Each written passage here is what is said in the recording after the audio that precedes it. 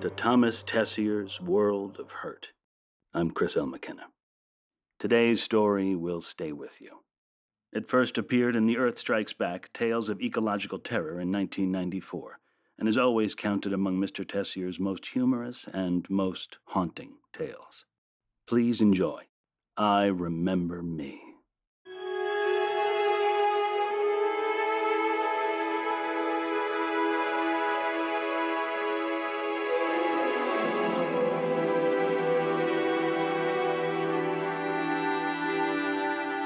Glenn came out of the building on Park Avenue South and stood on the sidewalk. He wasn't sure what to do. A couple of the men out by the curb noticed him and exchanged words. One of them walked briskly toward Glenn.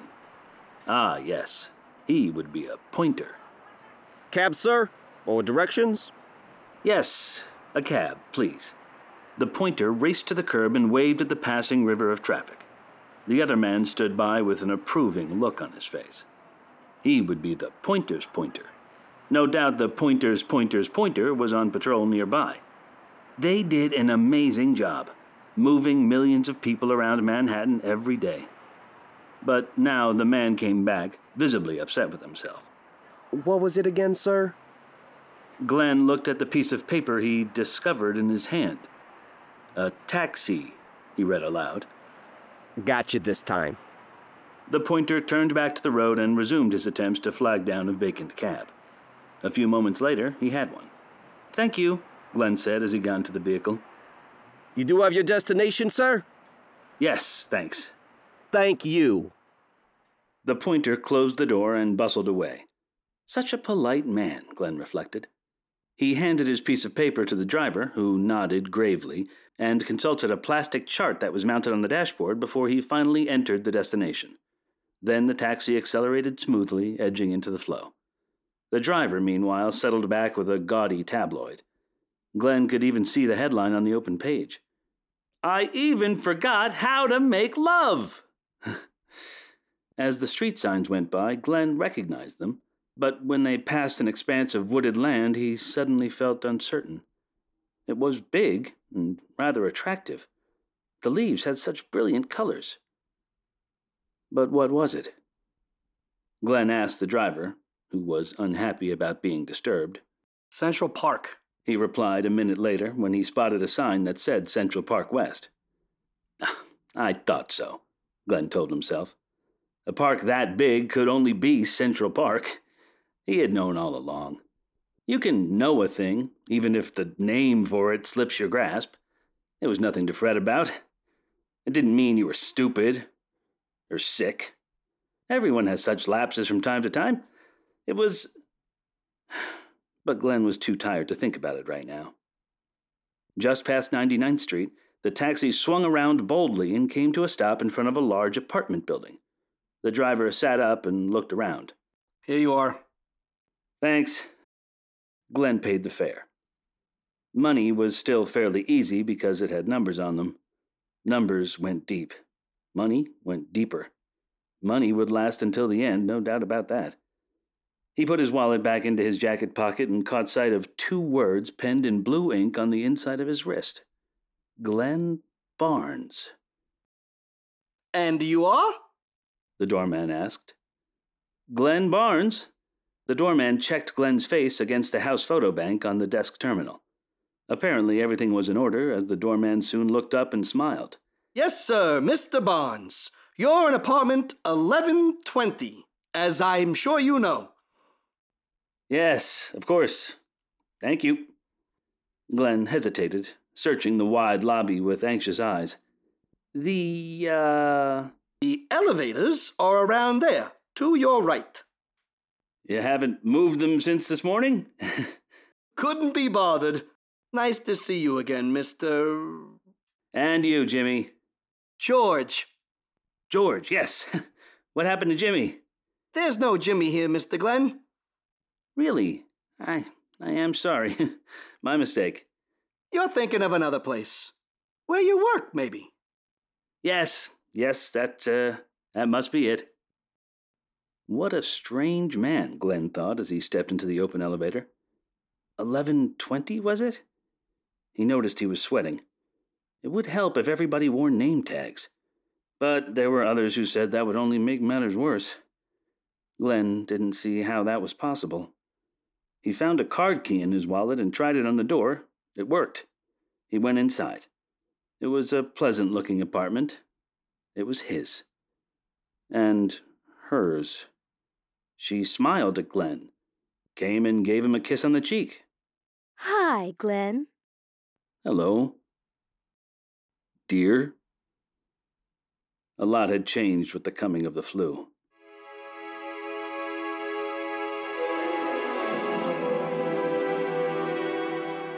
Glenn sat and watched the news on the television. Glenn's wife was in the kitchen doing something. Glenn had a small notebook in his hand. He flipped through it discreetly, and in a few minutes he found the page he was looking for. Her name was Marion. But he knew that. Of course. Marion. Yes? How are you, Marion? Fine, dear. Glenn quickly scanned the rest of the page and saw much that was immediately familiar to him. You see, he thought, it's still all there. She has a mild case of high blood pressure, is a lapsed Catholic, works at a shelter for teenage girls, likes icky French pop singers, but does not speak or give French, and is generally lazy in bed. Reads historical, likes microwave cuisine, drinks 1 spritzer at night, hates smoke. Except her father's pipe. Her father is Phil, mother invalid. Glenn slipped the notebook back into his briefcase and looked at the television again. The economic news was very good. There was virtually no unemployment now, thanks to the Pointer program. There was a dark cloud attached to the silver lining, however, as it seemed that the demand for pointers would continue to grow for the foreseeable future, the need far outstripping the supply. It didn't take a genius to see what was coming. There was also news about the flu. The news was that there was no news. Just a new statement to the effect that its symptoms were still believed to be transient in nature, and not permanent, deteriorating alterations. A doctor told the newsperson that 6 years was not too long a time for symptoms to persist. Good God, Glenn thought. Don't tell me we've had the flu for 6 years now. That is a bit much. He got up and went into the kitchen to raise this point with his wife. She hastily closed a notebook she was studying and shoved it into her handbag. Glenn emerged from his apartment building and stood there. A pointer soon appeared to help him, but had trouble finding a cab. You could try to flag one down yourself if you knew that was what you needed, but the drivers gave preference to the pointers. The thing to do was to cooperate. Everyone had to change and adjust, otherwise nothing would work anymore. As he waited, Glenn heard a loud metallic voice coming from the park. When the light changed and there was still no taxi, he went to see what was going on. A crowd had gathered around a man who stood on a red plastic crate. He had a megaphone. The flu is not a virus. The flu is not just a bunch of bacteria. The flu is a single organism. The biggest, most vicious creature alive on this planet. It sweeps across the continents and oceans as if they were nothing, and it feeds on us like locusts on a field of corn. It decimates us, and with every new feeding season, the disaster grows far greater. Soon, the dark process will be complete, the final changes wrought, and Hey, how do you know all this? A heckler cut in. I know because I worked for the government. I learned the awful truth they're trying to keep from you. I know. Yeah, but how do you remember it? This produced gales of raucous laughter. Glenn smiled. What was he supposed to be doing? He had a piece of paper in his hand, and he was wearing his suit for work. He made his way out of the crowd and headed toward the street. A young man approached. Need a cab, sir? Yes. Are you a pointer? Yes, sir. Don't you have a badge or a uniform? They abandoned that idea, sir. Negative psychology. Where are you going? He took the destination chit from Glenn's hand and peered at it briefly. Downtown. You're in luck, sir. I've got a taxi here with a couple other downtown passengers, and there's room for one more. Hurry up, they're ready to go. I don't want to share a ride. We've all got to cooperate, sir. I hope you're not one of those selfish people who refuses to pitch in and make sacrifices like the rest of us. Well, no. That's the spirit. Here you go. Glenn slid into the back seat of the taxi. There was a burly fellow already there, and another soon followed, sandwiching Glenn in the middle. No one said anything. The taxi moved away, and a short while later it swung out onto a road that ran through the park. The dying leaves were wonderful color now. It was that season of the year. Glenn wished he had a window. The man on his right suddenly hit him in the face. The man on his left began hitting him in the stomach. They kept hitting him, and Glenn never had a chance to say anything or resist. His mouth was full of loose teeth and blood. His vision was blurred, and he couldn't breathe. Then something hit him on the head, and he had only the vaguest sensation left in his body. He was being moved. He flew in the air, landed, fast and hard. His briefcase was gone. His pockets were empty. His hands were empty, and bleeding. Glenn must have landed on them when he hit the pavement. He wandered about for a while after coming to, and now he was sitting beside a pool of water. His head and body ached tremendously. He took off his tie, dipped it in the water, and cautiously touched his face with it. His skin stung. He knew his lips were swollen, and his teeth felt wobbly. The usual host of people moving about. They ignored him. He lowered a hand into the water and then began to pat it dry with a patch of tie. Glenn sponged off some of the grit and gravel. Where the skin was only blood-stained and not torn, he rubbed harder to get clean. Then he saw the faint ink marks swirling off with the blood, vanishing in the water, and he froze. My name was there, Glenn realized too late.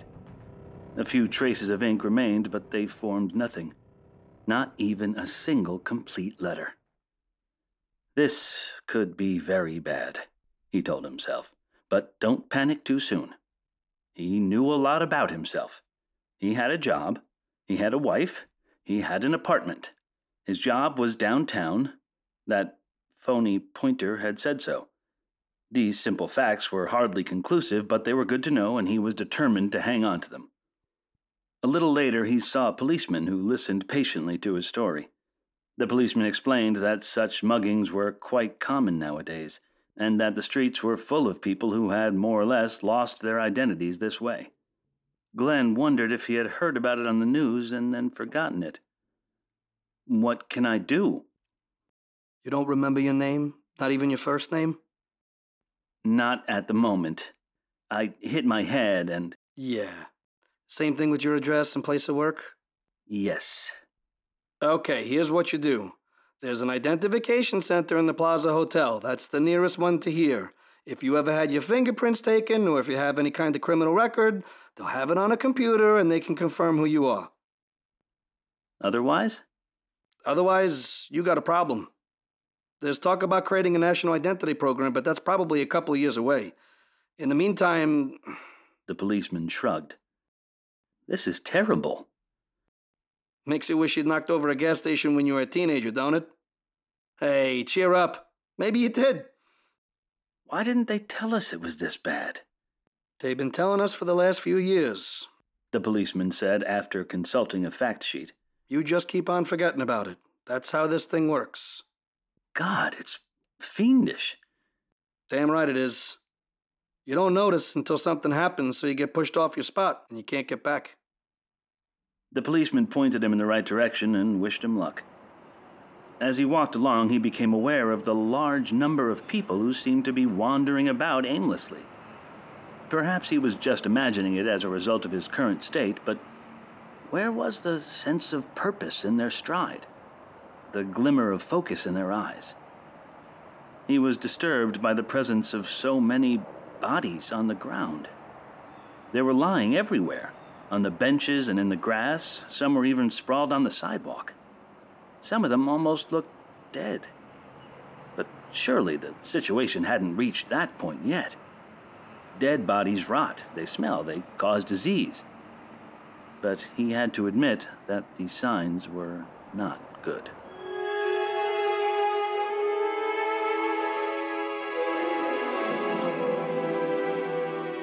The line of people outside the hotel was enormous. It would be hours before he got inside. The line didn't seem to be moving at all. He might have to come back tomorrow or the next day. As far as he knew, he'd never broken the law or been fingerprinted, but it was apparently his only chance. He moved along looking for the end of the line. Then a short man took him by the elbow and leaned close. Looking for an ID? I'm looking for mine, yes. I got just what you need. Credit cards, keys, social security, addresses, phone numbers, everything a guy needs to get going again. The whole package. But is it mine? You gotta start somewhere, pal. I don't have any money. Then what are you wasting my time for? The little man disappeared into the throng. It took a while to realize how unsettling that exchange really was. Identities for sale. But what good would it do? You couldn't just take the contents of someone's wallet and pockets and gain the benefit of their identity. An interloper was bound to be exposed at home or at work. No, this was a scam, pure and simple. First, you robbed some unfortunate person, and then you sold their useless personal papers to someone desperate enough to try anything. There was one more aspect to this that particularly worried him. What if you walked into another person's home and the wife didn't recognize you as an imposter? She had forgotten what her husband looked like, and she had no photographs, or she thought they were photographs of someone else. You had the key. You were acting as if you belonged there. Would she accept the wrong man? Was anything like that possible? No, of course not. But when he tried to form a mental picture of his wife's face, he could not fill in any details. Late in the afternoon, the air turned very cold. A nasty wind set in, and the sky was gray with wintry menace. He was in line, but had advanced only a few yards, or so it seemed. If he had to come back tomorrow, where would he spend the night? He felt weak and sluggish, and it occurred to him that he was hungry. But how could he get anything to eat without money? If he had somebody's credit card, at least he could get a meal in a restaurant, if the card still worked. But if he had cash to buy a card, he could buy food more easily. The grave implications of his predicament were pressing on his mind. "This is all because of the flu?" he asked the man tottering vacantly beside him in the line. "What flu?" "The flu. You know, the flu." "If you say so." It was pointless. He had to think. Perhaps he could find a safe corner in the bus station or the train station, a doorway sheltered from the wind, something like that.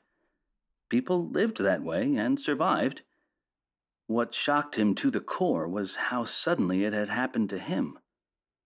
One minute he was being driven to work, the next he was literally thrown away like garbage.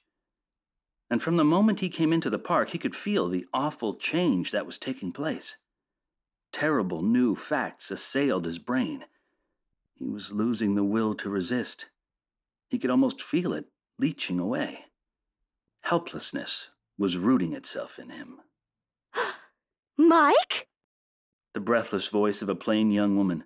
He had noticed her approaching, studying the faces in the line. Now she stared at him with frantic eyes. Oh my God! It is you! Oh, Mike! Oh, Mike! The woman threw her arms around him. She hugged and kissed him and told him how she had searched and searched for him. She had almost given up hope of ever finding him. "This just happened to me today." That's what you think. But how do you know the way you remember is more accurate than what you've forgotten? Besides, don't you think I know my own husband? "Tell me your name." Roberta. Roberta Stone. And you're Mike Stone. I bought that shirt for you at the Smart Fellas shop. Mike Stone. Surely it would come ringing back to mind if that was his name. But maybe it was symptomatic to draw a blank. There were no rules in this new situation. You had to play it by ear all the time. Mike was a short and simple name, and in that respect it did feel somehow right. What should I do? What do you think you should do, silly? She put her arm through his and pulled him out of the line. You should go home, where you live. Now, with me. Should we get a taxi? He heard himself asking. What are you, made of money? I don't have any money. So what else is new? Home was a rather drab basement apartment on West 54th near 11th Avenue. Roberta had the address tattooed to the back of her left hand. She had her name on the heels of her feet. There were hot dogs for supper and a warm bed later. The next morning she took him around to Skin Painter, who made sure that Mike Stone would never lose track of his life again. What can I do? Mike Stone asked Roberta Stone. You were unemployed before you got lost. What about you? Oh, I don't work. Wow, how do we pay the rent and buy things? Oh, interest from the sale of my mother's house. You mean we don't have to do anything? Neat, huh? Until the French-cut string bean fiasco. There was big news about a shipment of frozen French-cut string beans into Manhattan. Food had become a problem. Either the farmers forgot to plant it or harvest it, or the middlemen forgot to process and deliver it. Something was always going wrong, it seemed. But then a few tons of French-cut string beans arrived. The government had found them in a freezer. Roberta bought as many packages as she could grab. So did Mike Stone. He was watching the news on the television. The news was about how no one had heard from Europe in a long time. Well, they said it was a long time, but how could they be sure? Perhaps it was just the day before yesterday. There was also news about the flu. The news was that there was no news, but a doctor explained that the symptoms continued to persist. He said that was not very unusual, even after 8 years. Good God, have we had the flu for as long as that? 8 years? He got up and went into the kitchen to raise this point with Roberta, whose name was tattooed along the right side of his left index finger. She had a wrapper in her hand. There were a couple of green blocks on the counter, frozen French-cut string beans glistening with moisture. She looked very unhappy, at a loss. He knew that something was wrong, so he didn't mention the flu. What's happening? I don't understand. What? What do you do to get this stuff ready? Well, it's right there on the wrapper. He took the foil paper from her hand and studied it. There was a picture of piping hot string beans with butter melting over them. Well, that's how you do it. Fluffy, like that. Well, that's how you eat them. But how do you get to where they're like that? He looked at the directions. Put them in a pot with a half-inch of water, heat to a boil, cover, turn down the heat, then let simmer until tender. That means test them after 5 minutes or so to see if they're done. Okay? She nodded. But a while later he discovered that she had put the covered pot in the oven and baked it. The handle melted and then began to burn. The beans were a dead loss. The next day he took her out for a walk. A very long walk. He lost her in the crowd. There were crowds everywhere now. But he wasn't worried. She could find her way home if she could read her tattoos, or get someone to read them for her and give her the right directions. There were so many pointers available. Of course, if she forgot to read the tattoos, or forgot what they meant, that would be a different matter. Roberta failed to return. After a few days, it seemed likely that she would never come back, which was more or less what he, Mike Stone, had expected. He managed quite well without her, and the time soon came when he stopped thinking about her at all. He had more important things to worry about by then. Some other people had moved into the apartment with him, a gang of young women and a couple of tough men, one of whom claimed to be the actual owner of the building. He had no documentation, but that was not surprising because paperwork had been in decline for a while now. Mike was allowed to sleep in the tiny front hallway every night, as long as he brought back food or firewood. It was a fair compromise, he decided. This arrangement worked for a short while. One of the young women began to show an unusual interest in him. This was quickly discouraged by the two men, who spent most of their time each day herding the women about on mysterious missions to unknown places. When they went out, Mike had to leave too. Once, when he forgot to bring any food or firewood, they made him sleep outside in the stairwell. That was the day he came across a storefront office that had been converted into a branch of the Federal Identity Network. It was dark and empty inside, but a great many people stood about on the street as if expecting it to open for business again. What's the problem? I don't know. Mike waited a while. Nothing happened. Then a car sped by, drawing considerable attention since there was hardly any traffic anymore. Nothing else happened, so Mike left. The next day he saw a man hanging by the neck from an awning pipe. Pinned to his chest was a piece of cardboard on which the letters DR had been hand-printed. "What does that mean?" Mike asked someone. He was a doctor. How did they know? I don't know. Some little while later, on a similar day, Mike did not find his way back to the apartment. There was never a pointer around when you needed one. But then there seemed to be less people on the streets, so the pointer program might have been discontinued. The warm weather had arrived, fortunately. Shelter was no longer a major problem. He was sitting on the curb eating peanuts when a woman sat down next to him.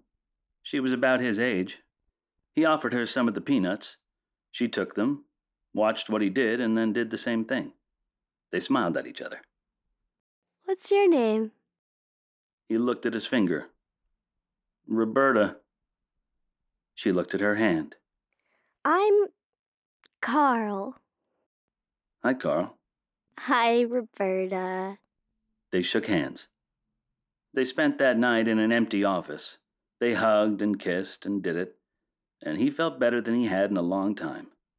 But when he woke up in the morning, she was gone, and so were his shoes. Why had she taken them, he wondered. You could find shoes easier than food. Besides, he was sure that she had her own shoes. He tried to picture her, and he concentrated on her feet. Well, maybe she didn't have any shoes. He watched a man standing by the curb. The man swayed as if he were caught in a windstorm, though the air was calm. The man looked up the street, then down, then up again, then down. There was no traffic to worry about, but the man stayed on the curb. A minute later, the man fell to the sidewalk. This park overlooked the water. The big buildings were back behind him. He liked the place. There were only a few people on the ground. A nice breeze, the taste of salt in the air, a very high blue sky, some puffy white clouds, a warm sun. He bent over and snatched a stalk of tall grass. It was like a miniature tree with leaves and branches sprouting from the top of it. He placed it between his teeth, not because he was hungry, but because it was a naturally irresistible thing to do. He found that he could twirl it around easily, without opening his lips. You must have done this before, he told himself. It was more pleasant to sit down than stand, just for a few minutes. Then he would have to get up and do something. He knew he had something to do, somewhere to go. It had slipped his mind just what, but it would come around again. The sun felt wonderful on his skin. He hoped it would fade the peculiar markings on his hands. He had no idea how they'd got there in the first place, and they were a nuisance to think about. He studied his fingers, as if he were seeing them for the first time. Remarkable. He stretched out on his back and twirled the stalk of grass, imagining that it was a tree growing out of his mouth. The earth was warm beneath him. Sooner or later it would rain. He thought of the rain washing him into the ground. Yes, warm rain. Sun. A deep blue sky far above, while I melt away like snow. Time to stand up, he says, but he does not stand up. Time to get up and go. He does not.